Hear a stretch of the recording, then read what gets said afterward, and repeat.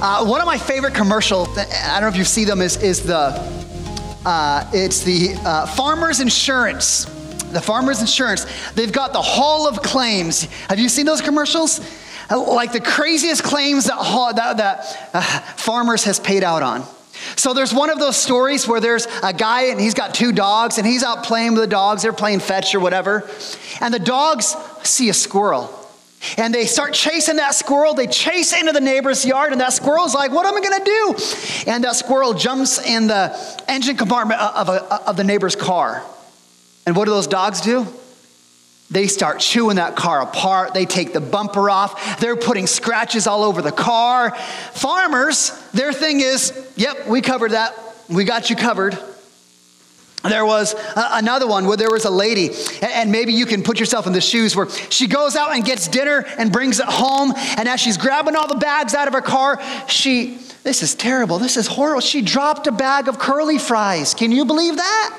She drops a bag of curly fries, and she's like, oh, well, they're down on the ground. She left them there. Now, that's not the part that Farmers covers. It gets better than this, right? So she drops the curly fries, goes inside, forgets about them, goes out the next day and gets in her car and drives to work. And she's like, man, my car's driving funny. The little check engine light comes on. She takes the car into the mechanic. The mechanic says, hey, did you have any curly fries recently? She's like, well, yeah, I did. Well, apparently a mouse took all those curly fries, took them up into the engine compartment, and then started chewing through wires and left the curly fries in the engine, causing all sorts of problems with the car. Farmers Insurance, we got you covered. Here's my favorite one. There's the dude that bought the brand new 4x4 truck. You know the truck? Can you picture it? The big old honking thing. And he's all proud of his truck, so he spends all day washing and waxing that thing, and he's like, yeah, this is great. Drives up to the mountains, he's gonna go hiking or do some hunting or whatever. He parks his truck, he goes out, he does this thing, he comes back hours later, and there are 4 wild horses licking and biting that truck all over the place, like scratches, like all over the place. There's these horses chewing this thing apart. What he learned is when he was going to get some wax for his truck, he's like, that one that smells like banana is probably a really good one. Well, little did he know that if you waxed your car with something that smells like bananas, horses are attracted to bananas and they will destroy your truck.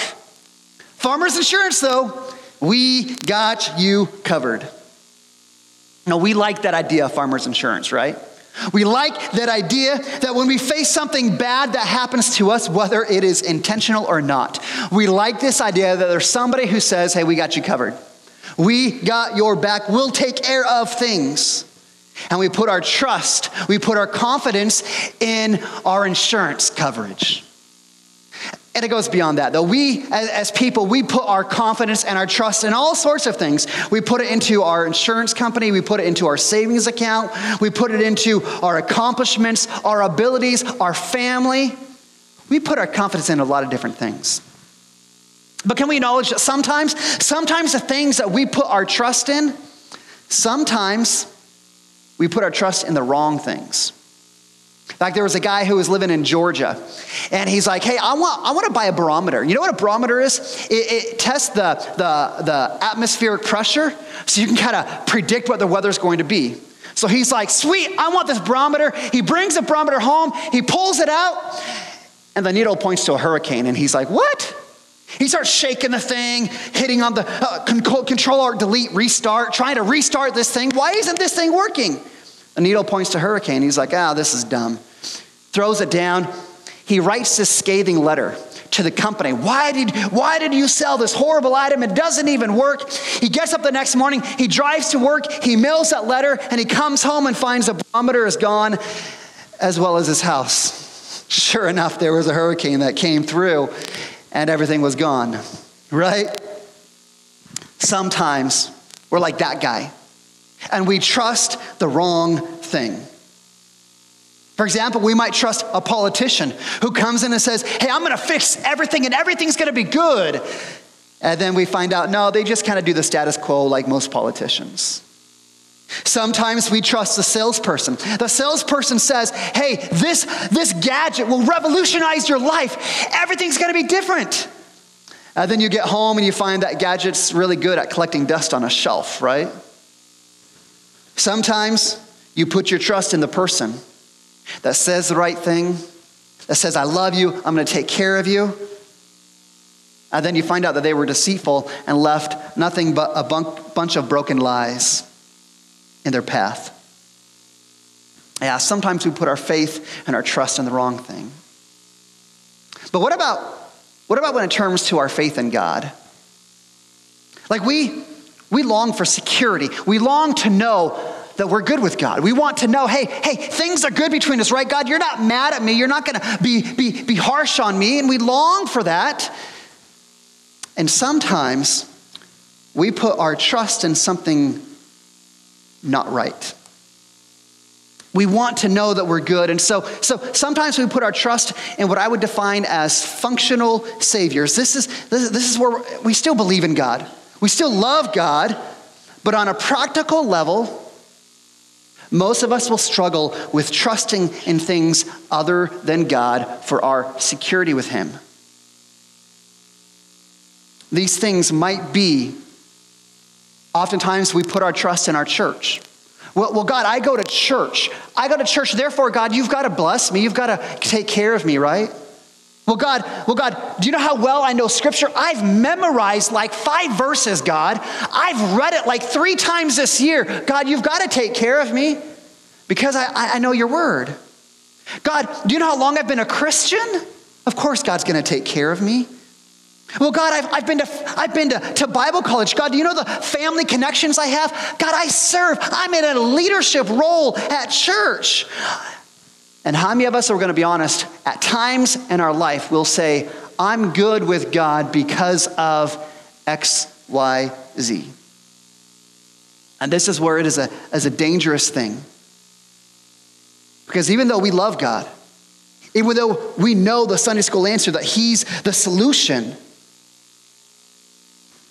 our practical human nature will often be to take our eyes off of Him and onto these functional saviors that we have a little bit more control over, a little bit way to manipulate the outcome. The past couple of months, we've been in a series that we're calling The Story, where we're trying to grasp. Sometimes we can look at the Bible and we're like, man, there's all these stories, there's all these commands, there's all these different books, and you almost can look at it being like there's this disjointed bunch of things thrown together. But we wanted to take this time this year to look at the whole of the Bible to see that every story, every command, every character, all points to one bigger story. A story that's not about us. A story about who Jesus is and what He has done for us. We have been in this series for a while. We saw that God has established the nation of Israel as His people. He's given them the promised land. They've entered into this land that they get to have as their own. We saw the last couple of weeks where through King David and King Solomon, Israel's now entered into the golden era of them as a nation. They've got economic prosperity. They are excelling spiritually. They've done well in all these different ways. But we saw last week there was a problem. Because Solomon, he loved God. He loved God.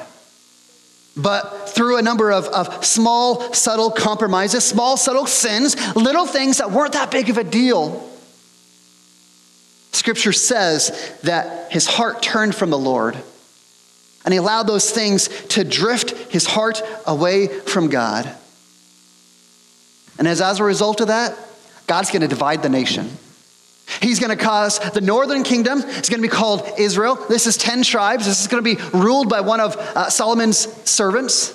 And then you've got the southern kingdom, which is one kingdom. They're going to be one tribe. They're going to be called Judah. They're going to be ruled by Solomon's son. And once we get to this point, the next 200 plus years in the story of Israel, it's this continual decline where the people of God, the kings, the leaders, they continue to abandon the Lord. They don't trust the Lord. They trust in all these other things. And as they do that, they're driving the people further and further away from God. Now, there were a couple of good kings along the way, kings who did things well, but the general pattern is that most of these kings were evil, and Israel just continued to decline and fall further and further away from God. Now God, this is his people. God loves his people. And so out of love, God sends the prophets. He sends all these prophets to warn them, to say, hey, listen, if you don't return to God and trust God fully, you're going to suffer some consequences. You're going to be driven from the land, and you're going to be put into captivity. God in his grace is trying to warn them. Now, in this period of time where Israel's on the decline, there are hundreds of prophets. A big portion of our Old Testament is rooted in the prophets. We're going to condense all of those prophets into one message today. The prophet Jeremiah. Jeremiah was a prophet where the northern kingdom of Israel, because they have continued to abandon God and refuse to listen to the other prophets, they've already been kicked out of the land. They're already in captivity by Assyria. And here's Jeremiah coming to the southern kingdom to say, listen up, guys.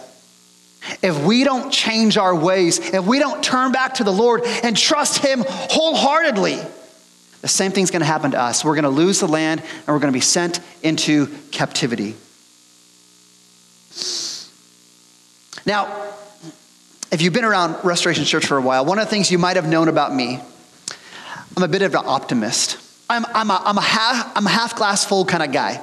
Like, I bleed joy, and I love it. I'm optimistic. I hate tension. When there's tension and uncertainty, like, I'm trying to get through the middle of it. We got to find some good out of this. We've got to figure out some solutions. I always find the ability to find good in people and situations, no matter what we're dealing with. I believe things are going to work out. I think I may have the gift of faith to see the positive. And this is why I love teaching at VBS this past week, because, man, those kids, they're fun. The energy, the joy that I get to share. But I'll tell you what, every afternoon when I came to this passage, man, it put me in such a funk. This was a hard sermon to write, because this is not a hope-filled passage. This is not a passage that we're going to put a little bow on it and say, look how good it is. No, God's patience is running thin with his people. And this is essentially God's last-ditch effort to try and awaken his people up. But I think God already knows they're not going to listen. They haven't listened for all this time. They're not going to listen as well. So because this is such a heavy passage, I'm going to ask you, before we jump in, to do two things. Two things I want to say about this passage. Number one, when you look at Jeremiah chapter 7, our text, verse 2, God instructs Jeremiah, and this is what he says. He says, stand at the gate of the Lord's house and proclaim this word. I want you to hear that. This message is to the people of God. This message is to believers, to Christians. And so let me say, listen, if you are an unbeliever today, if you are not a part of Restoration Church, man, I'm so glad you're here. I'm honored that you're here. I want you to come and be able to explore Jesus, explore faith, explore Restoration Church. Man, you are welcomed here. But this passage today is written to the Christians. It's written to believers. It's written to the church. It's written to us. Because sometimes we as Christians, sometimes we get a little hypocritical, and we need a good kick in the pants. See, the people of Jeremiah's day, they are very much like the people of God in our day.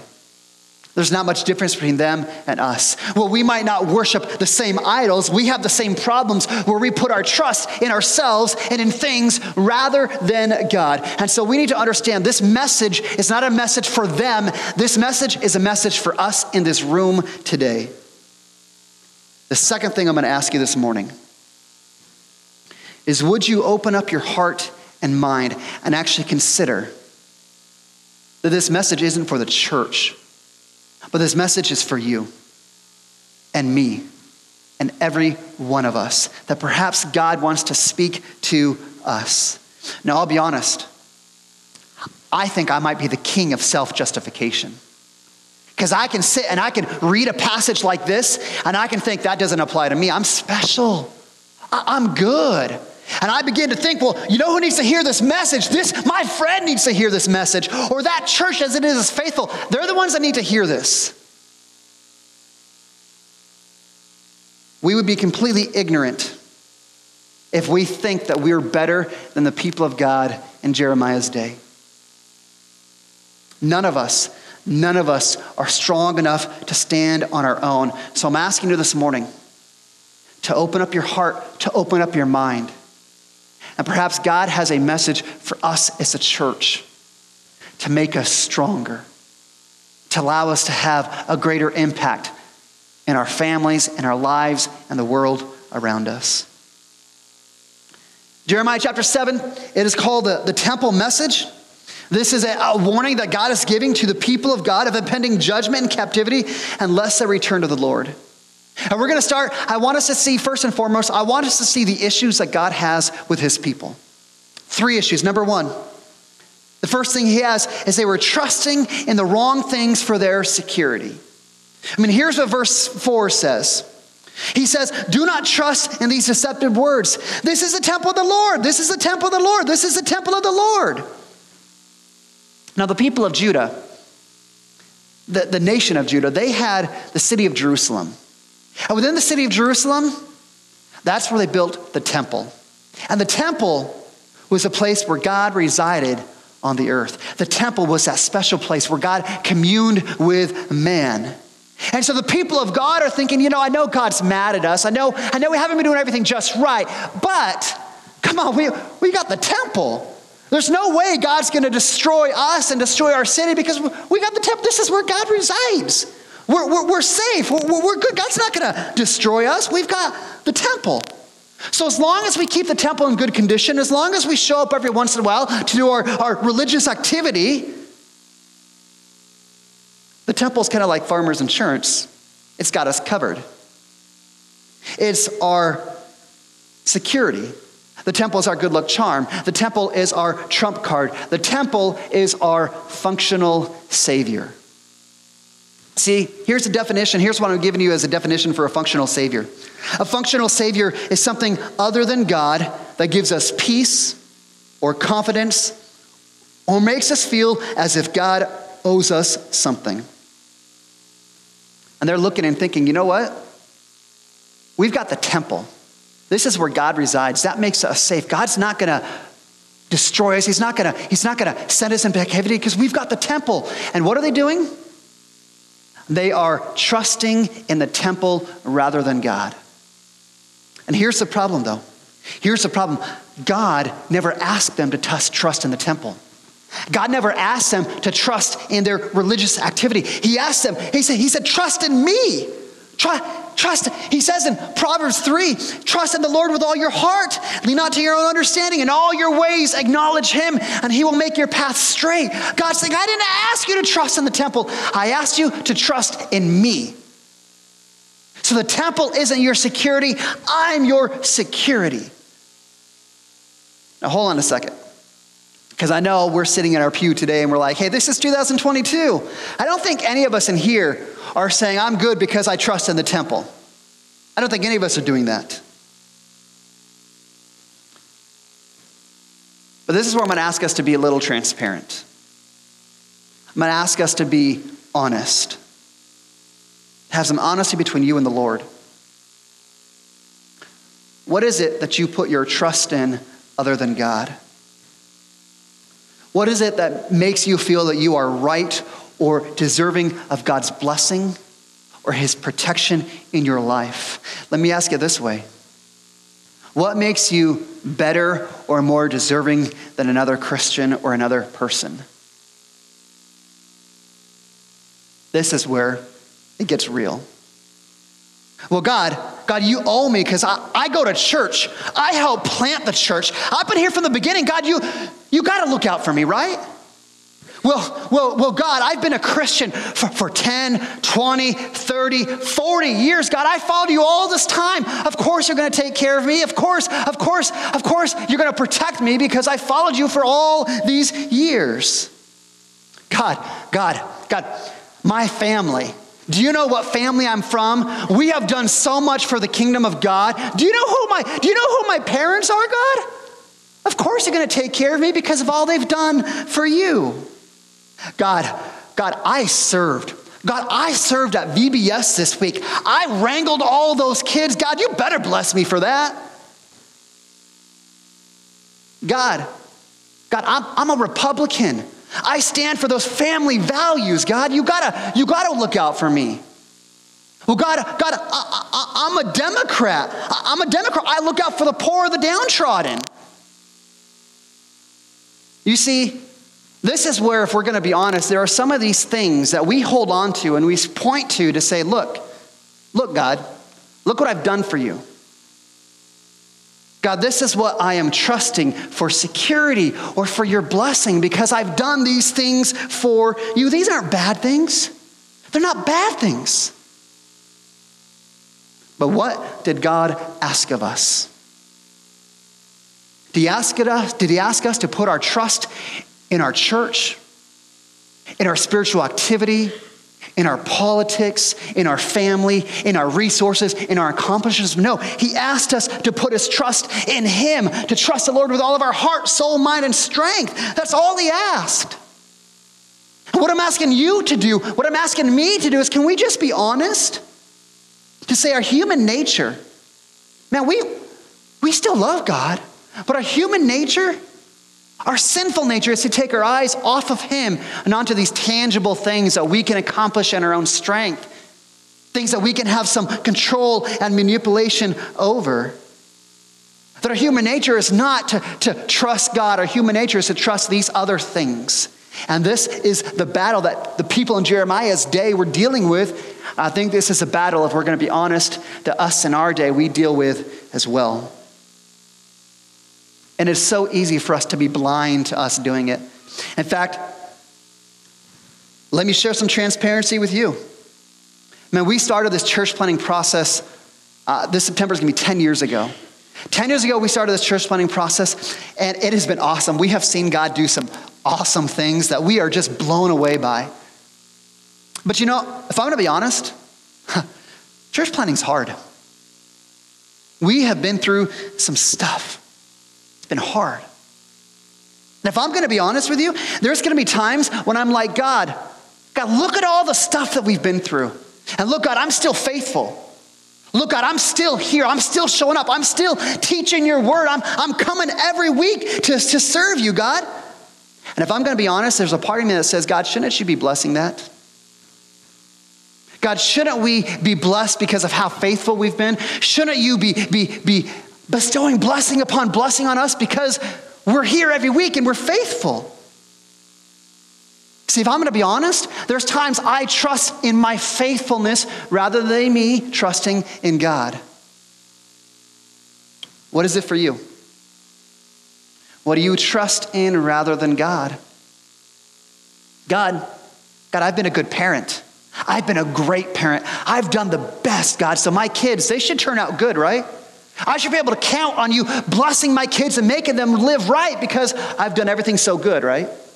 The right schooling, the right home life, the right devotions. God, I've been to church all these years. That means, God, you've got to protect me from anything bad happening. And my life should be easy because I've walked with you. God, I put money in the offering. I support the ministry. So God, shouldn't you bless me financially, and shouldn't my financial situation look better than it is? In fact, I remember years ago, early in my ministry days, our leadership team made some decisions on things we were going to do. And I remember two people came up to me. One of them said, hey, you know what? You need to listen to me because I went to Bible college. You need to listen to me because I went to Bible college and I've got the right answer. Another person came up to me and said, hey, you need to listen to me and do what I say because I've got 3 times more experience than you. Now, let me clarify. Bible college is amazing. Experience is necessary. But when those people came to me, you know what I heard? I heard, I'm trusting in my Bible college experience. I'm trusting in my experience and not in the Lord. This is where it's not that we don't believe in God. It's not that we don't trust God. Just it is so easy for us to take our trust off of God and put it onto these other things. Can we acknowledge that?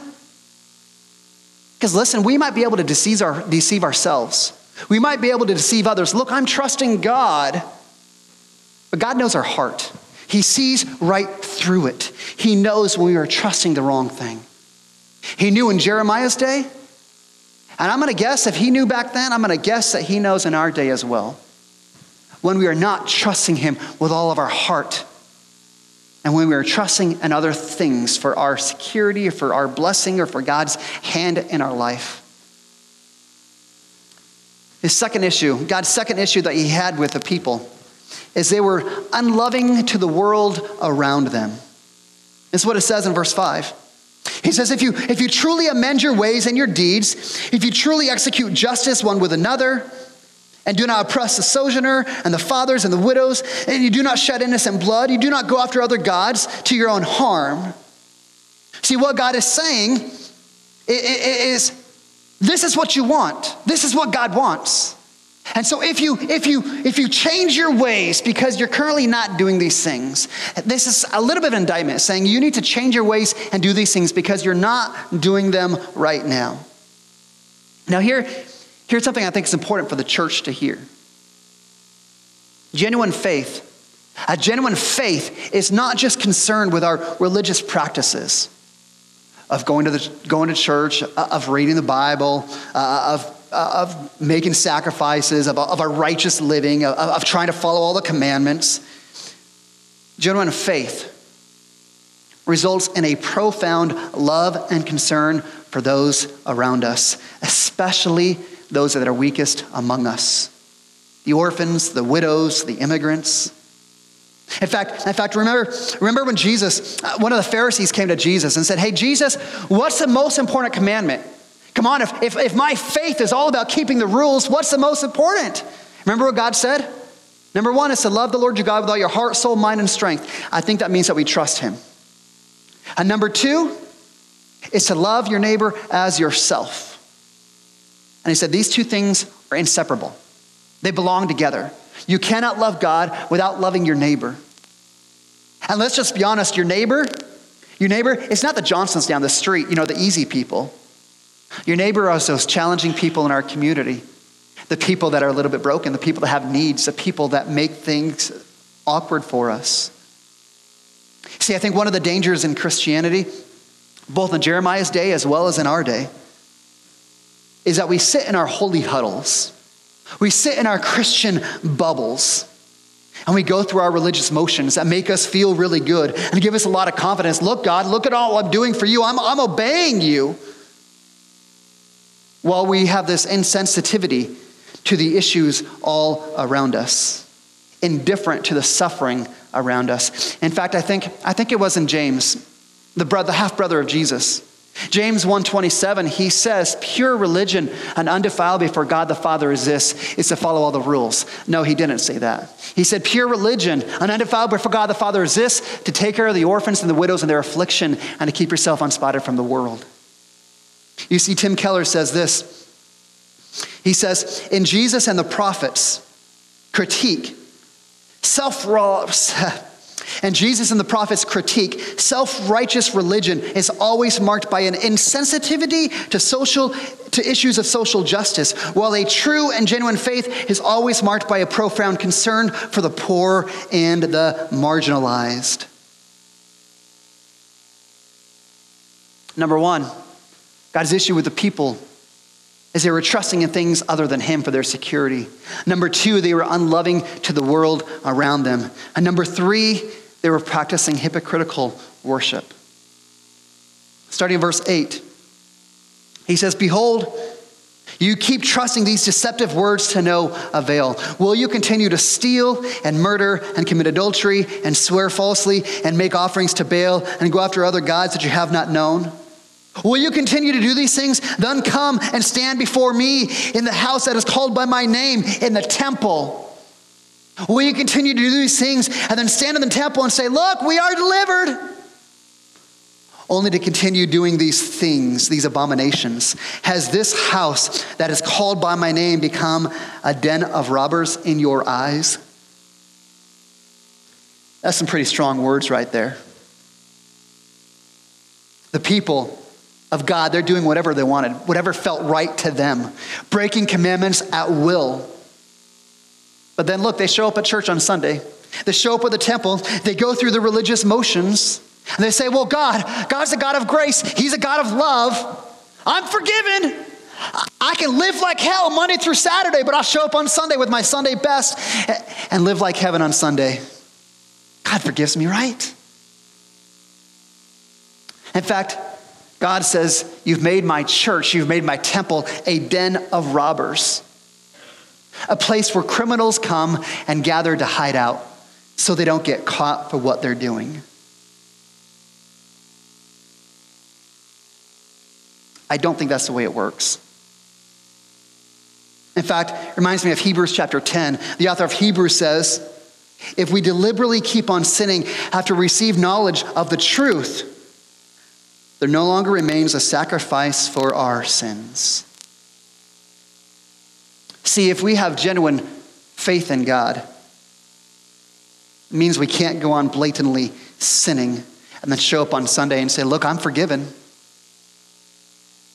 Now, let me clarify, that does not mean that we cannot struggle. God never expects perfection from us. But there's completely different attitudes when we say, hey, I'm going to go sin, I'm going to do whatever I want, and I'm going to live my way, and then show up on Sunday and just expect God to bless me. That's a completely different attitude than somebody who says, hey, I'm trying to follow God. I'm struggling through some stuff. I'm wrestling with it. I'm trying to figure this out. I'm trying to pursue God. It's a completely different attitude. In fact, one of the things we say here at Restoration Church is we're a place that celebrates progress rather than perfection. Because I tell you, in most churches, we're really good at doing that. Where we've got junk going on in our lives, when we show up on Sunday, we put our Sunday best on. We smile. How you doing? Good. God's blessing me, brother. Yeah, good to see you. No, I don't think God blesses that. I don't think that God wants from us. God wants progress, which means we might come in and be like, yeah, I had a horrible week. I did this and this and this, and I'm struggling. We're not looking for perfection. We're looking for progress. Where when you can be honest with where you are today and say, man, I got to work on this. I need some help with this. Listen, that means next week can be a little bit better. That's that process of sanctification where we're continuing to grow more and more like Jesus. No, we're looking for progress, not perfection. I don't even know where I'm at in my notes. Oh, here we go. Because of this, God's got these three issues with the people. They're not trusting him for the security. They are unloving to the people around them. They are living in hypocrisy. This is what he says in verse 11. Behold, I've seen it myself, declares the Lord. Sometimes we think God doesn't see all that stuff. No, this is what he says. Behold, I've seen it myself. Go to my place in Shiloh, where my name first dwelt, and you will see what I did because of the evil of the people.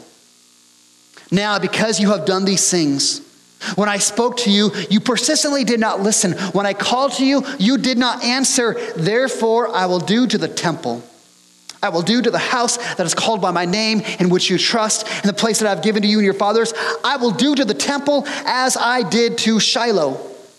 And I will cast you out of my sight, just as I did to the northern kingdom. I hear this, and you know what God's saying? You think it's okay to live like this? You think it's okay to live in this way? To trust in these functional saviors? To have no concern for the oppressed around us? To blatantly go on sinning? God says, you think you can live like this? He says, go look at Shiloh.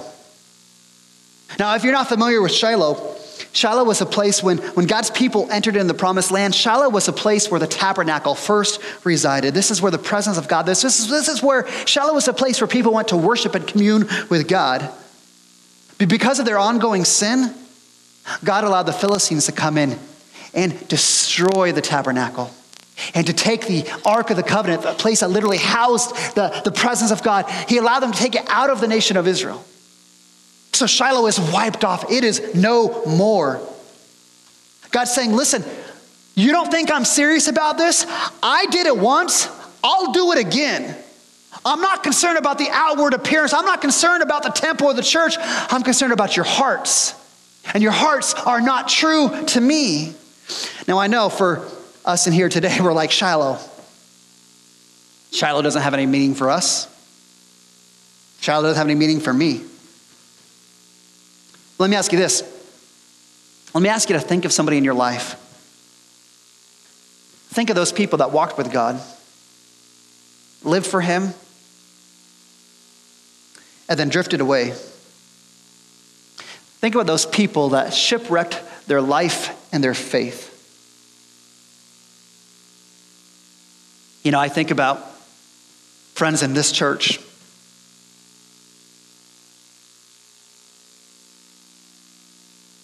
Friends that we've loved, friends that we've cried with, friends that we've prayed with, friends that we fought in the trenches together. With all the potential in the world.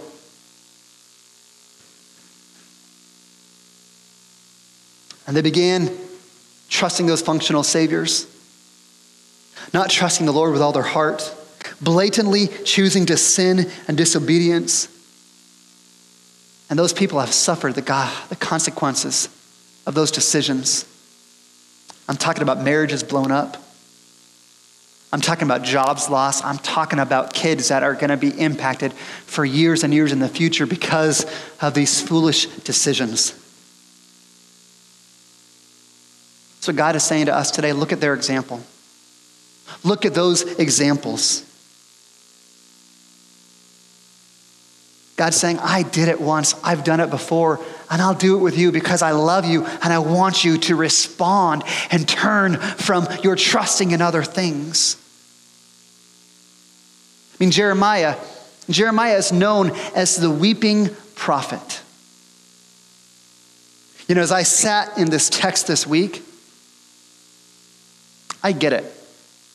I get why Jeremiah going and sharing this message, why this would have been difficult on him. Because as a leader, you love your people. You love the church. You love this place.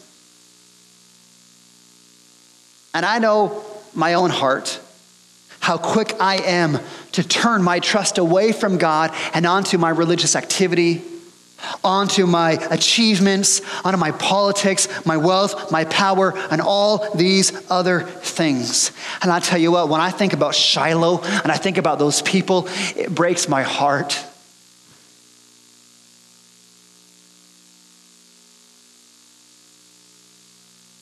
To think of my friends that are suffering through difficult consequences because they didn't return to the Lord.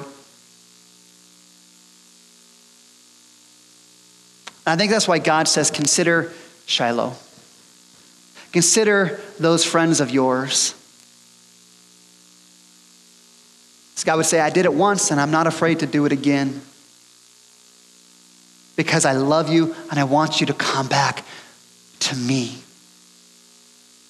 And this is why Jeremiah, this was a hard passage.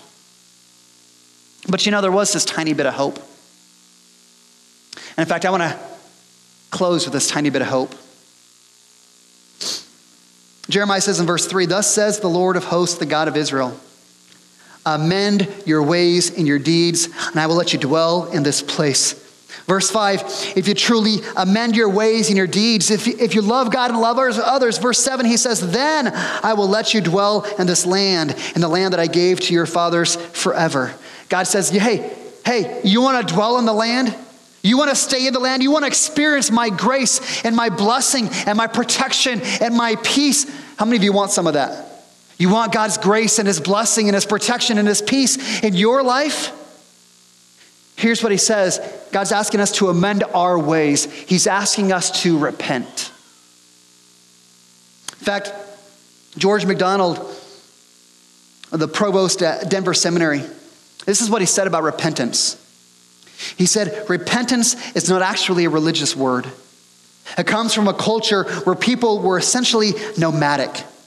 They lived in a world without maps and street signs.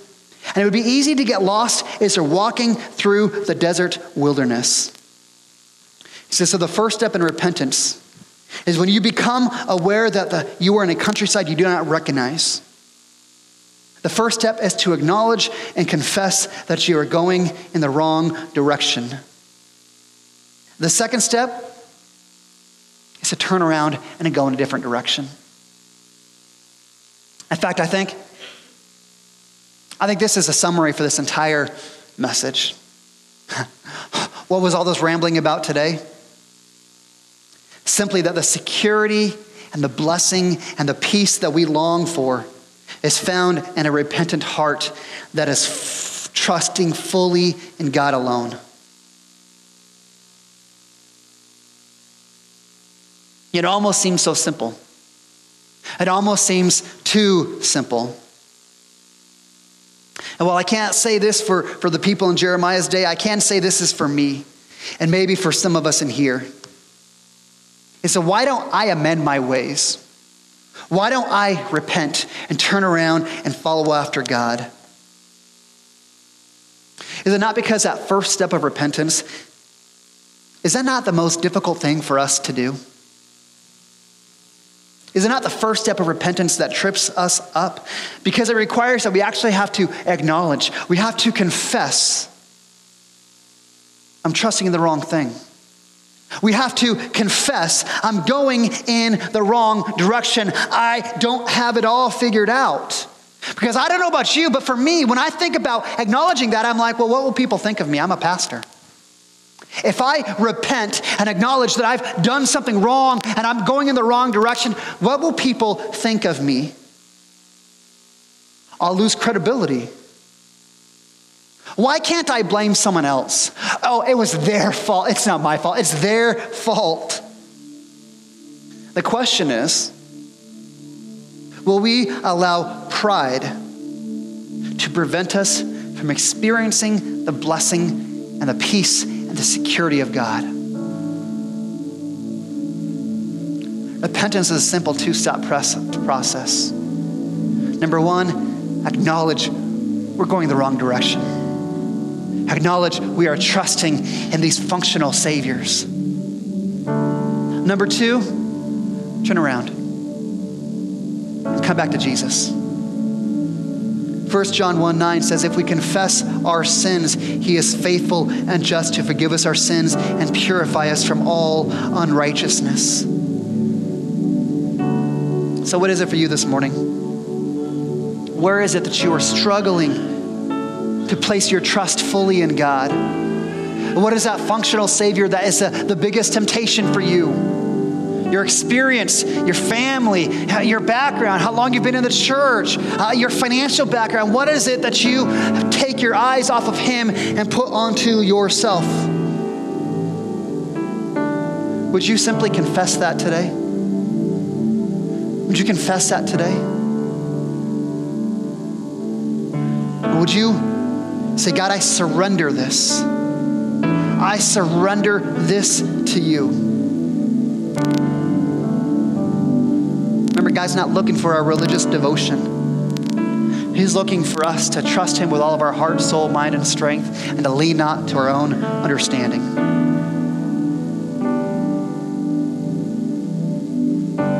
So that's the application today. Would you repent? Would you confess? Would you surrender? And today, would you put your trust and faith in Jesus? Let's pray.